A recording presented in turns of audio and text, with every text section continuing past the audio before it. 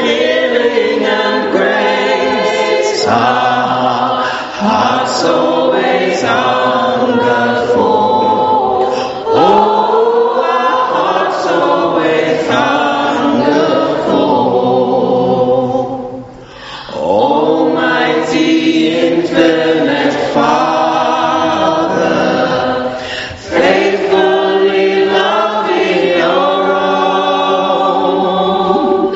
Here in our weakness you find us, falling before your throne. Oh, we're falling before your throne. And you are the one that we praise. You are the one we adore.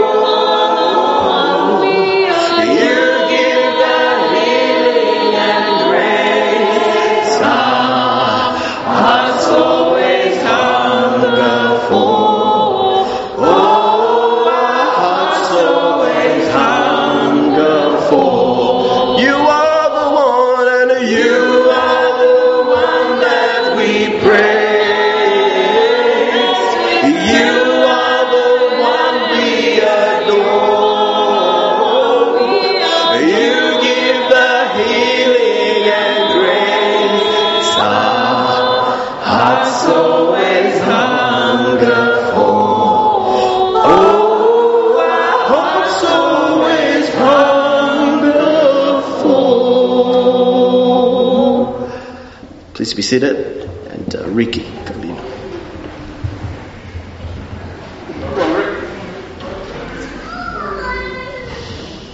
It's okay, I haven't bought your presents. I'm just going to do communion and go and teach. So that's the stuff there.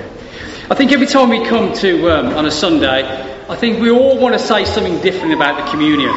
We don't want to take anything away from the communion, but I think we all want to do something that somebody else hasn't said about the communion.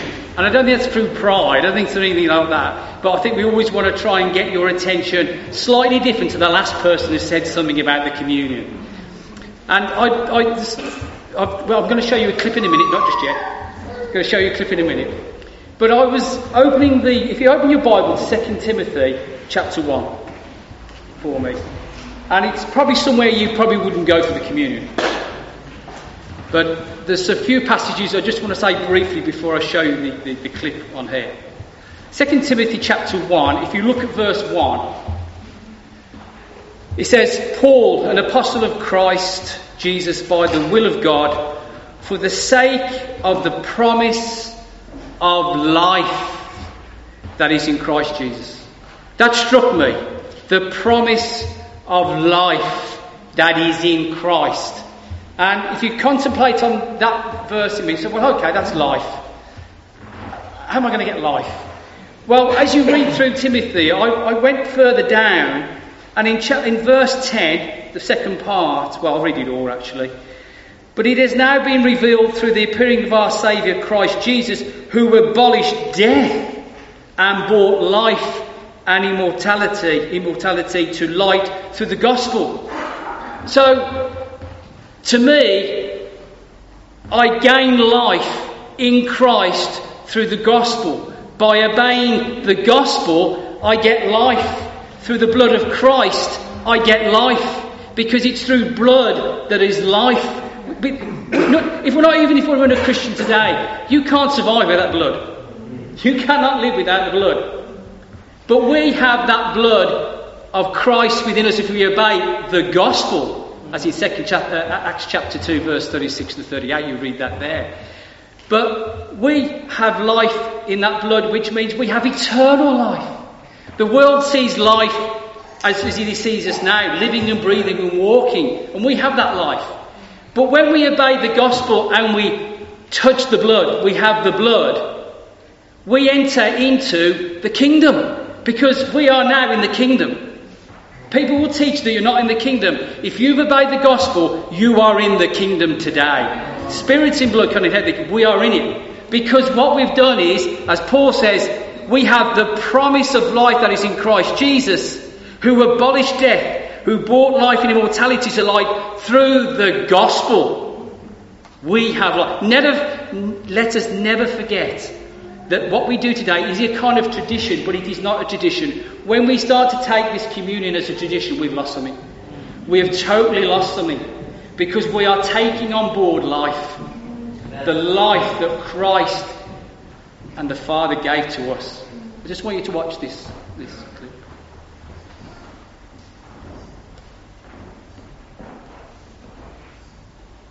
So right from the start, the church has understood that we should celebrate the Lord's Supper on a regular basis in remembrance and honour of the Lord Jesus. The pattern of the Lord's Supper, eating bread and drinking wine, reflects the pattern of things in the annual Passover feast. The Lord's Supper was instituted in the middle of a Passover feast. The Passover feast was instituted by God as a memorial of redemption from captivity in Egypt. And the Lord's Supper is a memorial of redemption from sin and death through the dying, followed by the rising of Jesus our Lord. And the symbolism of eating bread and drinking wine is a symbolism of being nourished. Food and drink nourish the body when the body is faint through hunger.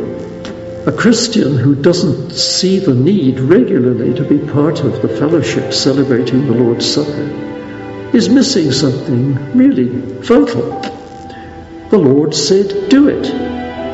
Why then don't you do it? The question's inescapable.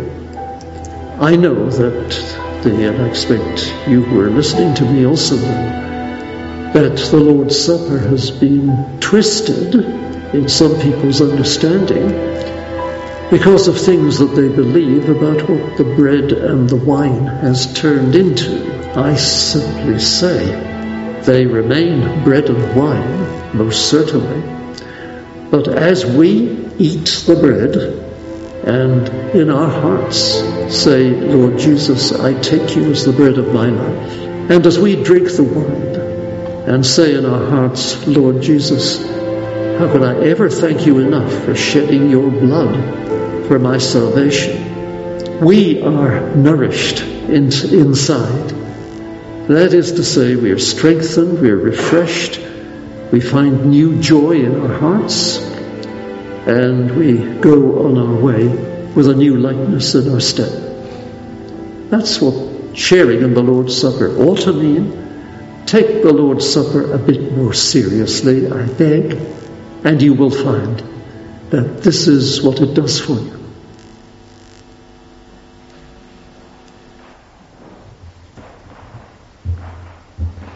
It's life.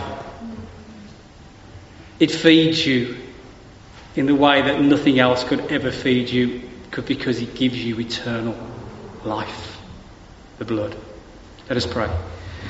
Father God, we thank you for the sacrifice that Jesus made. Well, you made, Father, for us through Christ upon the cross, the body that was almost completely destroyed upon that cross.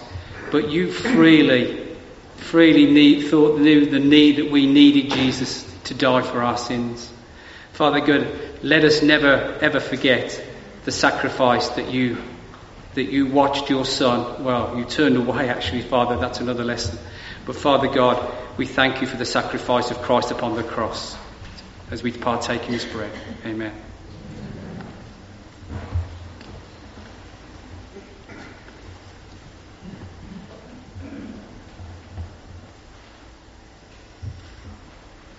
Let us pray for the wine. Father God, blood, life, it's a simple thing. It wasn't for you when you saw your Son shed that blood upon the cross. But Father, we thank you that your Son did do that for us, that we have that promise of eternal life through the blood of Jesus Christ. Let us never ever forget or take it for granted, the blood of Jesus. Amen.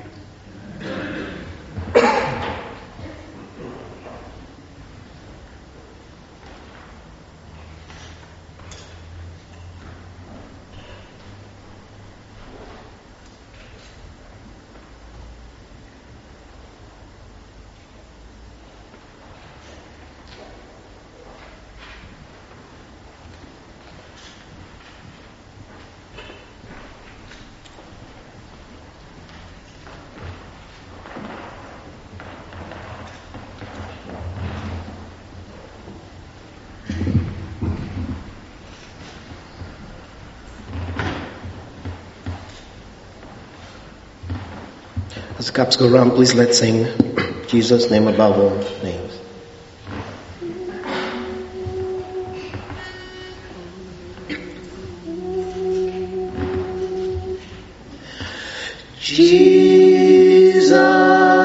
Jesus, name above all names, beautiful Savior, glorious Lord, Emmanuel, God is with us, blessed Redeemer, living Word.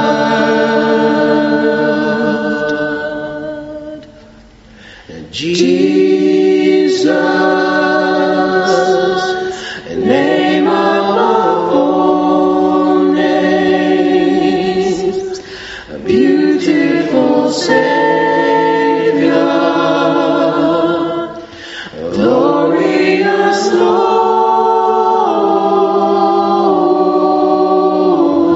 Emmanuel, God is with us, blessed Redeemer, living Word. Let's hum.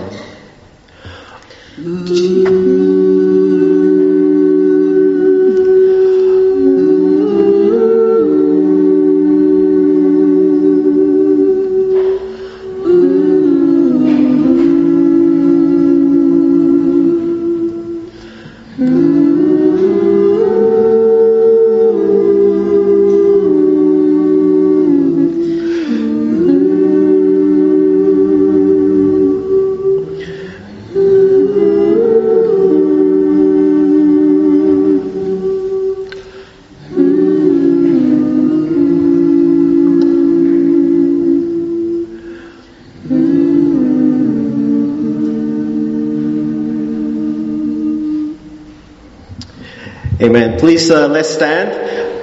In a moment, Marcus is going to come and share some thoughts. So we're looking forward. But before he does, let's sing "Come Fill My Cup."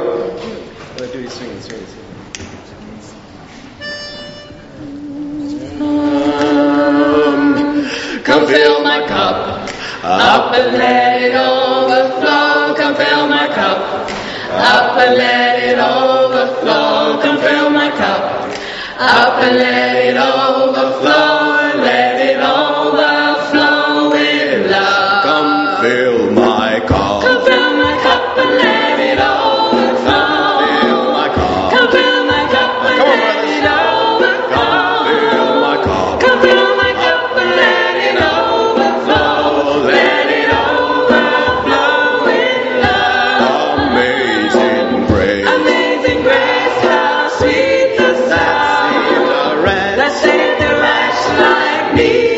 I once was lost. I once was lost, but now I'm found. Was blind, but now I see. Come fill my cup. Come fill my cup and let it overflow. Come fill my cup. Come fill my cup and let it overflow. Fill my cup. Come fill my cup and let it overflow. Let it overflow with love. When we've been there. When we've been there 10,000 Bright years, shining eyes. bright shining as the sun. No less days. We've known His days to sing us praise. And when we first begun, Come fill my cup. come fill my cup and let it overflow. Come fill my cup. Come fill my cup and let it overflow.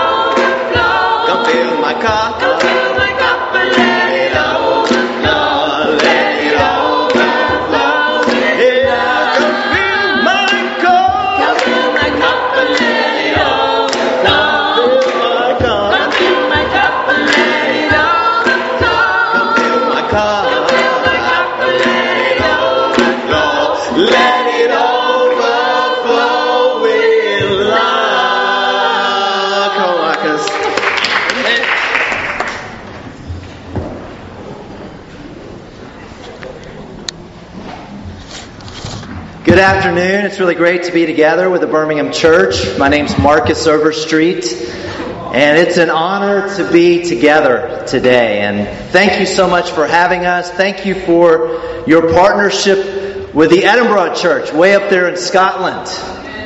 And I'm finding that the weather here is pretty much the same as it is up there. Maybe 1 or 2 degrees warmer, and that's about it. Thank you so much for welcoming our family here into the United Kingdom. It's such a privilege to be here and to be able to serve and get to know so many of our brothers and sisters, and to know that we have a worldwide family of churches. And we've realized that more and more as we've moved over here. That's my family in Edinburgh, up on the Edinburgh Castle. You've heard of this place. A wonderful landmark up there in Scotland. And that's my family, my wife Amy, and my son Nate, Charlotte, and Ella. And we're enjoying life up there. We just had to have lots and lots of layers and coats moving from Miami, Florida. A lot of what I'm going to share today, you may ask the question, why would you move from Miami? Why in God's name would you move from Miami, Florida to Scotland? Well, the lesson I'll share today, hopefully you'll get some of the picture of our hearts and our crazy minds and why we would do such a thing. But we're enjoying life there. Send greetings from Ben and Nicola Brady. This is their spiritual birthplace here, and they love you very, very much. I'm so thankful for the partnership that we have with them. It would not work without Ben and I becoming great friends. And they have been phenomenal in welcoming us and working with us and becoming very, very good friends. That can only happen in the church and through the work of the Holy Spirit. So we're thankful for that. That's our church, 37 strong. Continue to pray for us. Again, right there on Princess Street in the heart of the city at Edinburgh Castle. And this is just a month ago. We had a Scotland service. You can see the room is packed. That was very, very encouraging for us to have the churches in Glasgow and Edinburgh together for one worship service. Corey and Angela Stuck from London came up and preached, and we had a wonderful weekend. So continue to pray for the work, as I know you already are, of what's happening up there in Scotland. And you remember these people. You know these people.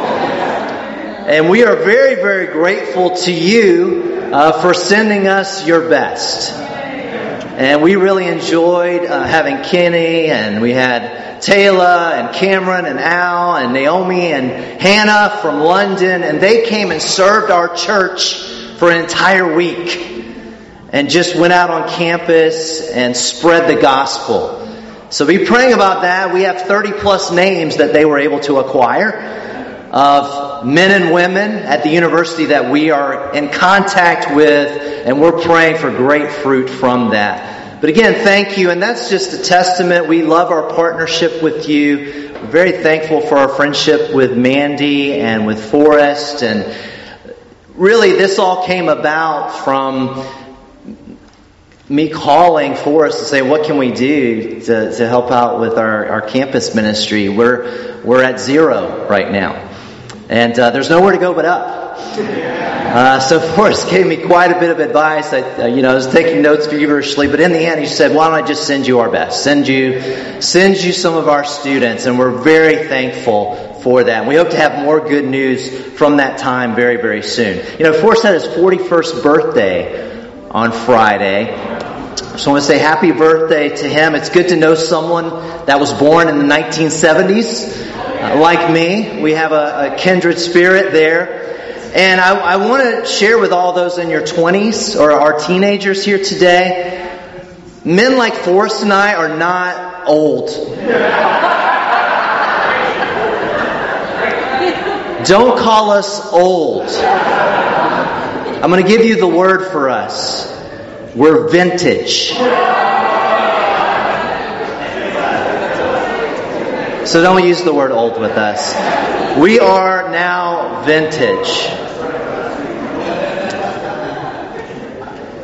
Also, we come from Miami, and some of you may remember as well. I was thinking as I was here, if you've been around for a while, a young man from that area came here with big red hair, Joey Stearns. You may remember him from a few years ago. He's doing well. Because we're vintage, he was in our teen ministry long ago that Amy and I were able to serve in. And believe it or not, that crazy kid with big red hair now is married and has a newborn, and he's serving in the church in a great way. And I know he remembers fondly his time here with the Birmingham Church. I did want to, because Forrest said it was okay, we are a one-year challenge site now in Edinburgh. So please see me if you're young and interested in spending a great year in Edinburgh, training for the ministry, learning, and look at this beautiful picture. This would be your walk to the university every day. You cannot beat this. That's the university. So please come. We would love your help. Spread the word if you know men and women that want to have the adventure of a lifetime. Speaking of employment, my first job at age 15, that was my title. At age 15, my first job, I was vice president of bakery sanitation and sterilization.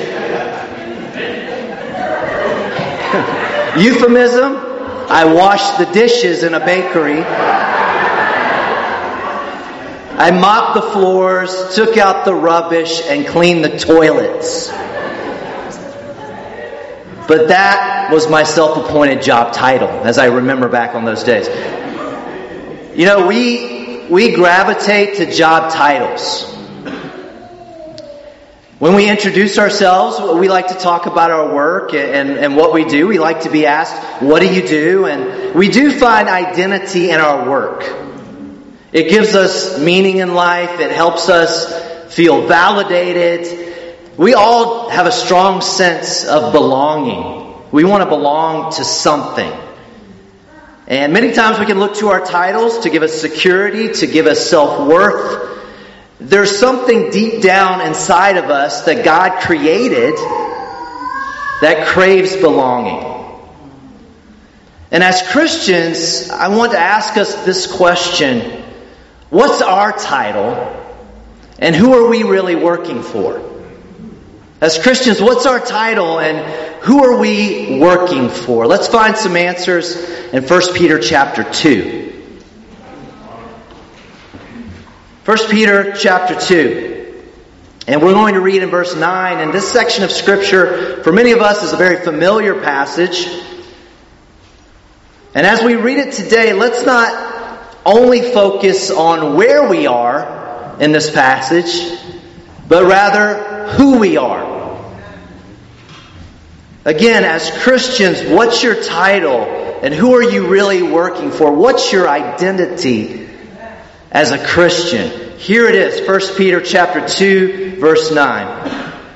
But you are a chosen race, a royal priesthood, a holy nation, a people for God's own possession, that you may proclaim the excellencies of Him who called you out of darkness into His marvelous light. So the end of verse 9 tells us when we repent, when we are baptized into Christ, when we become Christians, God calls us out of darkness into His wonderful light. So this Scripture tells us where we are if we're Christians. But that's only a piece. The Holy Spirit also tells us in this passage who we are. Now this is my residency card. It's my identity when I'm in the United Kingdom. This is very important to me.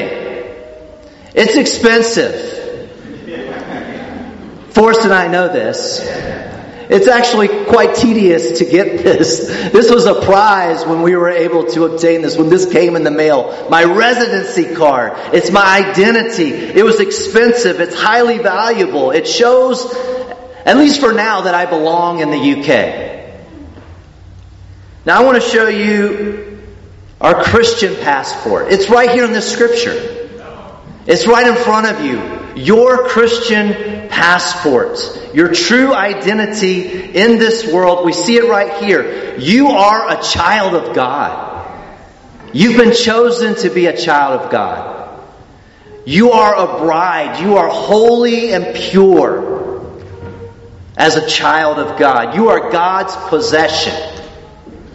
And if you read down in verse 11, you are a refugee in this country.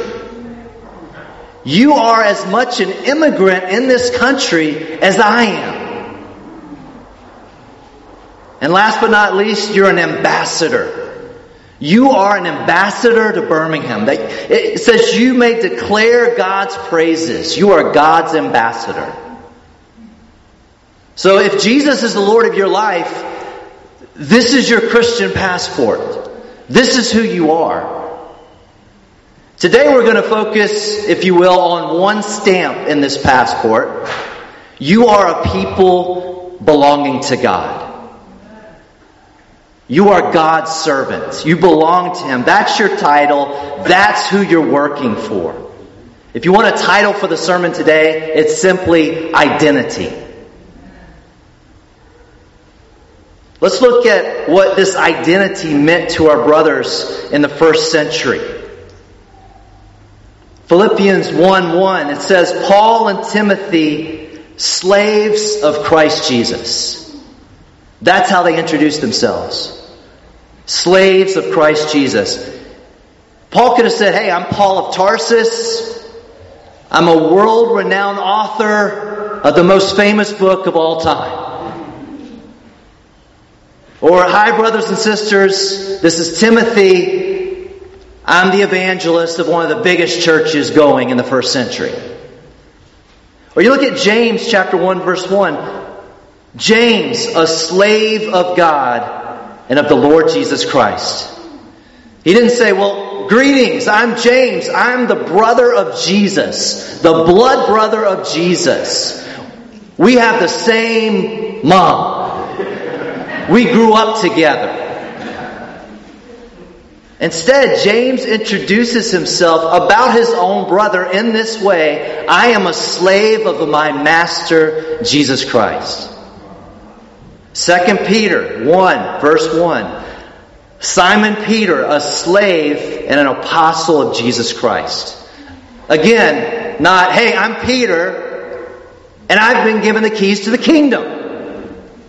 I am the prime minister of the kingdom.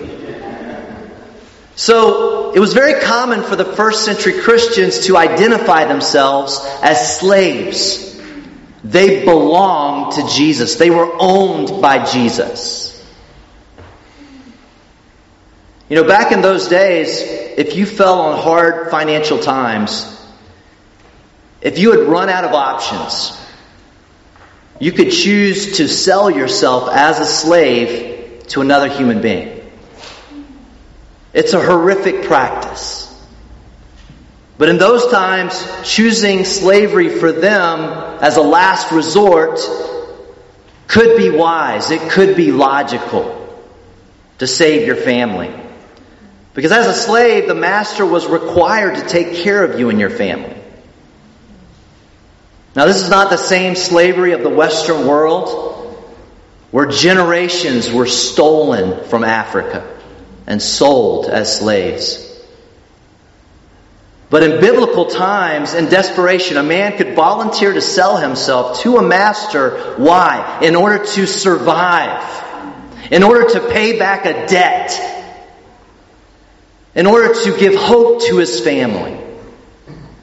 So as crazy as it sounds, some slaves actually loved their master, and they were actually better off financially than those who were free. This year, my daughter Ella celebrated her 8th birthday. And somehow, some way, I don't know, I got this from some other brother or somewhere, I don't remember, but I decided several years ago, let's hold off on getting her ears pierced. I want to do that as her dad with her. So we picked her 8th birthday about a year ago, and she could not stop talking about it for a year. So a couple of months ago, we went to the shop together, and we had our ears pierced. And it really was a rite of passage for her. And I loved it. It was so much fun to be with her for that time. It was a special father-daughter time. And as we were leaving, she looked at me and said, "I will always remember this day." Now back to what I was just talking about with God's law and how that interacts with this horrific practice of slavery. You know, God's law did not command slavery. It did not forbid slavery. But God in His mercy, He actually instituted a law that freed all slaves and canceled all their debts after 6 years of service. And not only that, the law required that the master would send his former slave on his way with a generous portion of animals, food, and wine for his new life of freedom. And this is even if he hadn't paid back the debt yet. God in His mercy made this law. So under God's law, no one could be a slave for more than 6 years unless the slave chose to stay with his master. And you can read about that in Deuteronomy 15. So at the end of 6 years, a slave could leave or he could choose to stay with his master. But what would happen if he chose to stay a slave with his master in that family, then it would be celebrated with an ear-piercing ceremony. So with the piercing of his ear, the slave was then marked for life as a willing, grateful servant to his master. So it was a vital, momentous ceremony. And anyone who knew of the master or knew of the slave or just knew them as people in the community would know that they were together. And they knew that the slave was with the master not out of obligation, but out of love and gratitude. The servant loved the master. They could not imagine living or working with anyone else. If you're seeing the connection here, in the same way, before we belonged to Jesus, we had lives that were spiritually bankrupt. We were without hope. We were desperate. We could not survive without someone bigger and stronger to give us hope and to save us. But you see, now Jesus has purchased us. Not with silver and gold, but with His own blood, as we just remembered. And like the slave that chose to stay with his master, if you're a Christian, you've been marked by Christ. And it's something much bigger than an ear piercing. God has placed His Holy Spirit inside of you. God has lowered Himself to put His holiness, a piece of Himself inside of you. He's deposited His Holy Spirit into your life. He's put a down payment on your new home in heaven inside of you. Eternity is bundled in your soul. So we stay with the Master because we love Him. And we serve the Master because we love Him. I must remember, you must remember, better is one day in God's courts than 1,000 elsewhere. Deuteronomy 7:6 describes your Christian passport like this: "For you are a people holy to the Lord your God. The Lord your God has chosen you." Listen to this. The Lord your God has chosen you out of all the people on the face of this earth to be His people, to be His treasured possession. You are God's treasured possession. That's what He calls you. That's your identity. God's treasured possession. Now it's important we remember that because it affects what we do. It affects how we live. We cannot consistently behave in ways that are different from what we believe about ourselves. Think on that. Who we are, who we believe we are, will affect how we live and the choices we make and how we feel about those choices and whether we rejoice in those choices. We cannot consistently behave in ways that are different from what we believe about ourselves. So if we believe we're God's treasured possession, if this is our true identity, then each one of us will seek out the unique work that our Master has called us to do. Have you ever thought about that? We talked about this Friday night when I was able to spend time with the students and the singles. God has unique work for you to do. During the different seasons of your life, it's exciting because God has different adventures waiting for you. Special work for you to do. God has amazing adventure designed specifically for each one of you. And Ephesians 3:20 tells us that this unique work is going to be immeasurably more than we could ever ask for or imagine. Think on this. God gives each one of us a license to dream. So if we embrace this identity as God's treasured possession, each one of us, for different seasons of our lives, has unique work to do for the Master. Now I do want to share this. There is work that Christians are called to do, that we all do, and it's not unique. We all are called to love God and love people. That's what we have in common. Love God, love people. But that's not unique work. That's the work of every person that claims to be a Christian. And also share this. All true conversions to Christianity are not unique. There's no unique way to become a Christian. We're not given the liberty to come up with our own recipe of conversion. The Bible teaches one way to become a Christian. But all conversions, I will say this, everyone's story is unique, but the conversion and what God commands is not. All conversions have the same basic components. And if you're here visiting today or you're making decisions about whether you want to become a Christian, I appeal to you.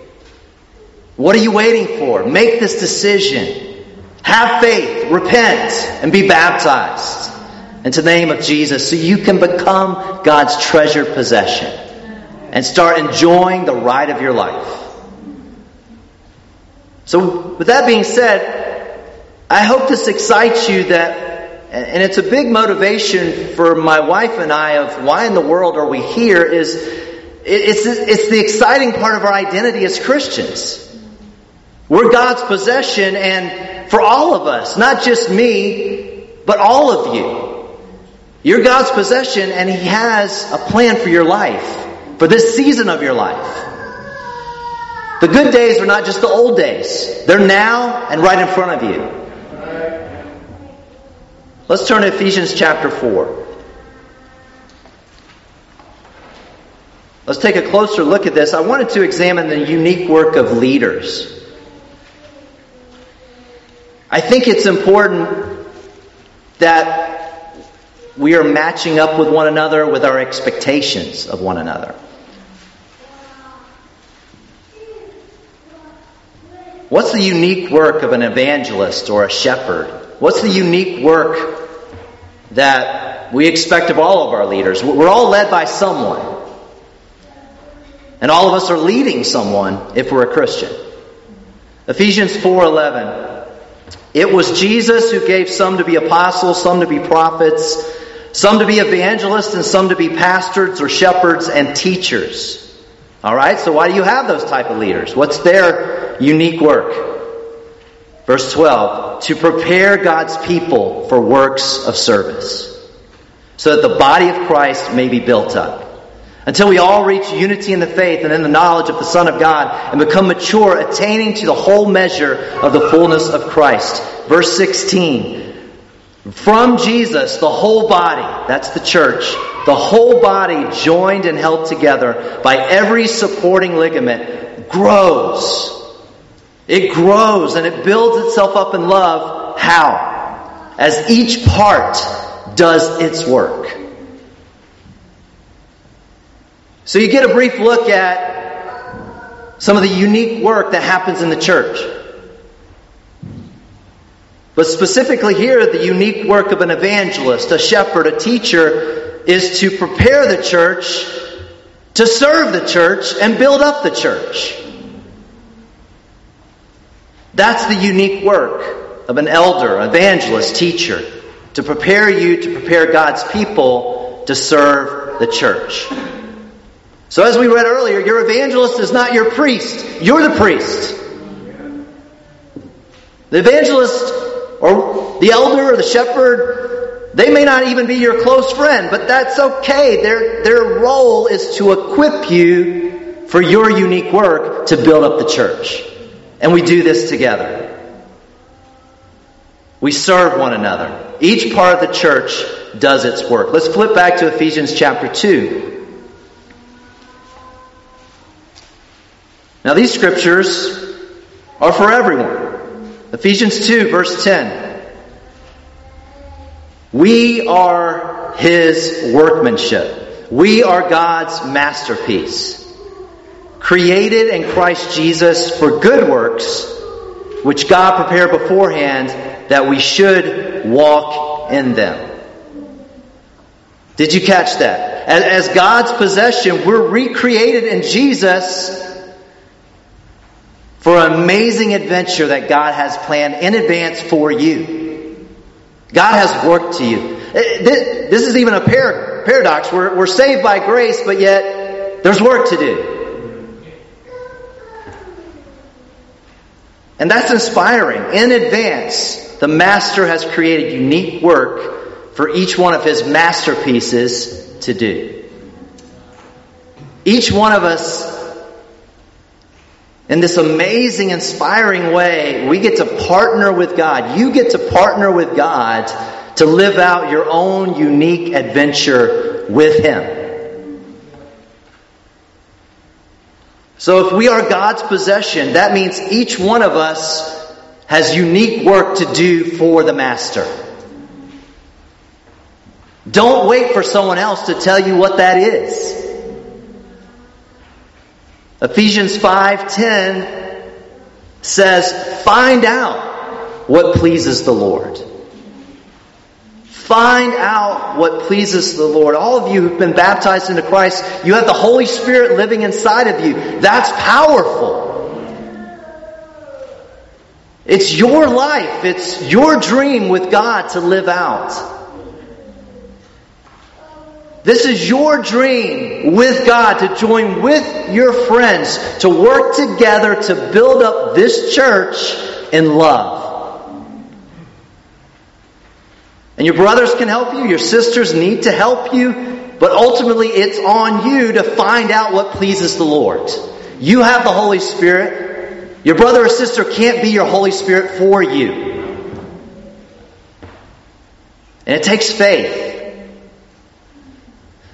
It takes faith to find out what pleases the Lord. It's much harder to find out what pleases the Lord by faith than waiting for someone to tell you what to do, so you don't have to own it.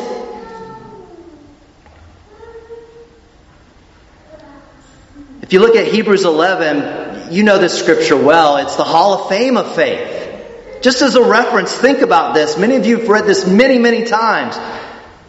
A list of men and women who took it upon themselves to find out what would please the Lord. And God gave each one of these men and women, by faith, unique work to do.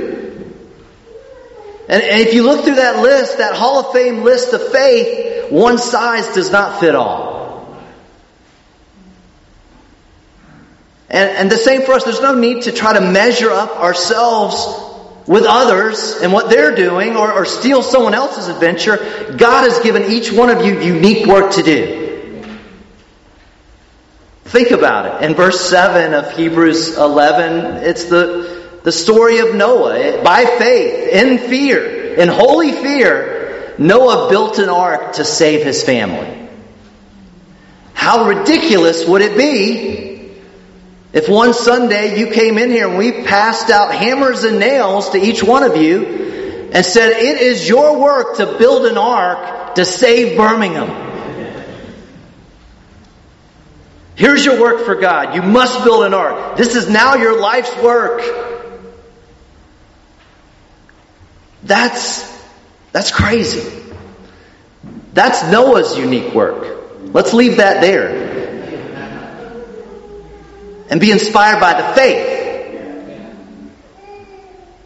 That's Noah's unique work, not yours, not mine. But I will ask this, fathers, mothers here today, by faith, what ark are you building to save your family? What's the ark that you're building to save your family, to save your household? You must discover the unique vision God has for your household to bring honor to God. For the parents in this room, only you can be the father to your child. Only you can be the mother to your child. That's your unique work. That's one of them. The church can't do that for you. That's your unique work given to you, entrusted to you by God. For the singles in the room, God has given you unique work. God has given you the gift for this season in your life, as described by 1 Corinthians 7. You have the gift of living an undivided life, an undivided devotion to God and the church. This is unique work. Don't let anyone else tell you that you must be living some other life to graduate in your Christianity. Rejoice in being single. Don't fall into the trap of wanting to live someone else's life. Do the unique, undivided work that God has called you to do. Teens, university students, God's given you unique work. At your school, on your campus, those of us that are vintage, we can't get the job done as much as you. That's you. That's your sphere of influence for this season in your life. Discover the unique work God calls you to do. And the work you did, if you've been around for a while in the church, the work you did 5, 10, 20 years ago as a Christian, that may not be the work that God has in store for you today and tomorrow. And we don't need to feel guilty about that. Let's find out what radical is today in our lives. What's the unique work that God has us in our life stage where we're at right now? God wants to partner with you because you are His possession, His treasured possession. Let's turn back to 1 Peter. We'll look at 1 Peter chapter 4 and we'll finish there. 1 Peter chapter 4. And before we read this, I do want to repeat something I shared at our devotional Friday night. In Ephesians 4, the first 6 verses of Ephesians 4, this is all in the context of building the church and discovering our unique work where we partner with God. We cannot forget the first 6 verses of Ephesians 4 where it says, be completely humble and gentle. It's speaking about our relationships in the church. And this comes right before talking about the different roles and the leadership roles and each part doing its work. Be completely humble and gentle. Bear with one another in love. And then make every effort to keep the unity of the Spirit. You see, the Spirit is already unified. We're the ones that come in and mess it up. Make every effort to keep the unity of the Spirit in the church. Live out your adventure. Discover your unique work. But God commands this is done in unity. There's power in unity. There's power in living out our dreams together. Unity is not thinking the same on everything. Unity is thinking together on everything. We don't think the same on everything, but we think together on everything. Here's what true unity looks like. Unity is destroying competition with others in the church. Destroying that and fighting that off in our hearts consistently. Unity is cheering one another on. Unity is cheering on another ministry in the church. Because a victory for them is a victory for your ministry. Because we're working together. Unity is cheering on other churches. Edinburgh rejoices in your baptism that's coming. A victory for you is a victory for us. Unity is cheering on your leaders. Even when you disagree. You take on their plans and own them as if they were your own. Because we trust God ultimately. I'm not saying be naive. I'm talking about unity. Thinking together. Unity is cheering on the Vercel family. If they do well, we all do well. If they do well, we do well in Edinburgh. It's an encouragement to us. Unity is rejoicing together. Unity is mourning together. Unity is serving the church to the benefit of others. Not yourself. A non-serving Christian, this is an oxymoron. Jumbo shrimp. Oxymoron. Act naturally. Think about that one. I tell sometimes guys, they're getting ready to speak or something. You're getting ready to go up and do something and share something publicly. Bro, just act naturally. Whoa, what is that? Or that's seriously funny. Humble American.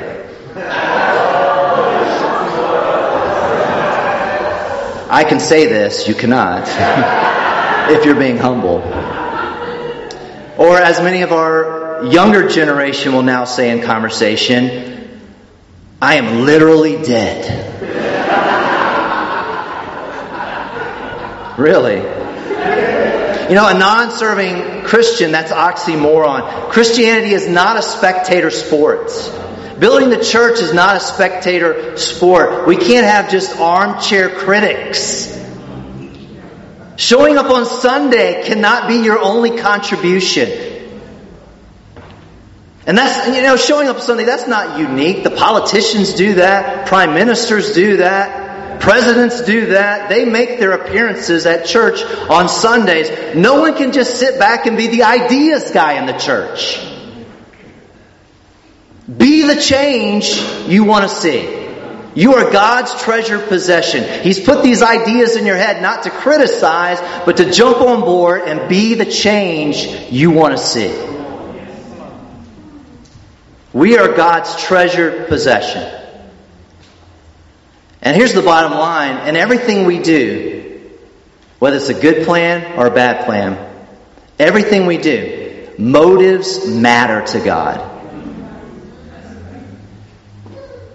Motives matter to God in everything we do. And I think Peter sums it up best here in 1 Peter 4. And as I read this, what a great vision for your church. What a great vision for the church, for the Edinburgh church.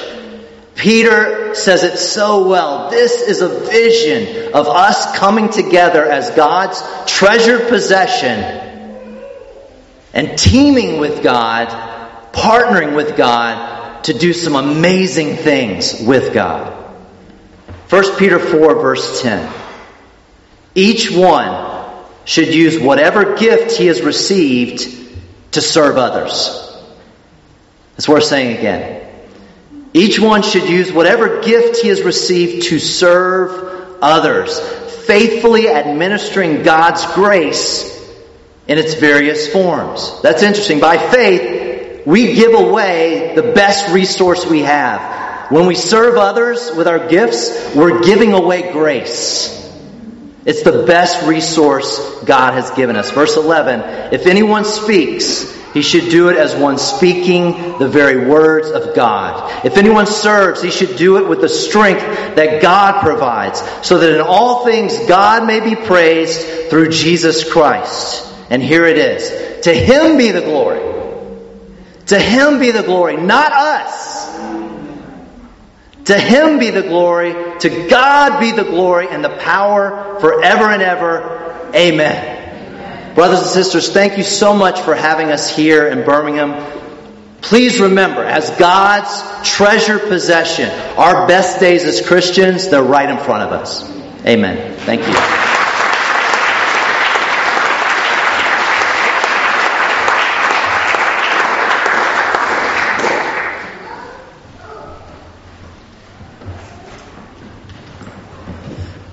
Amen. Thank you so much, Marcus, for that. Please let's show our appreciation again one more time for that. And a treasured possession. Let's all stand. We'll have our final song.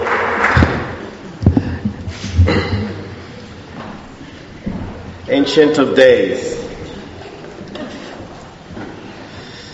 Right.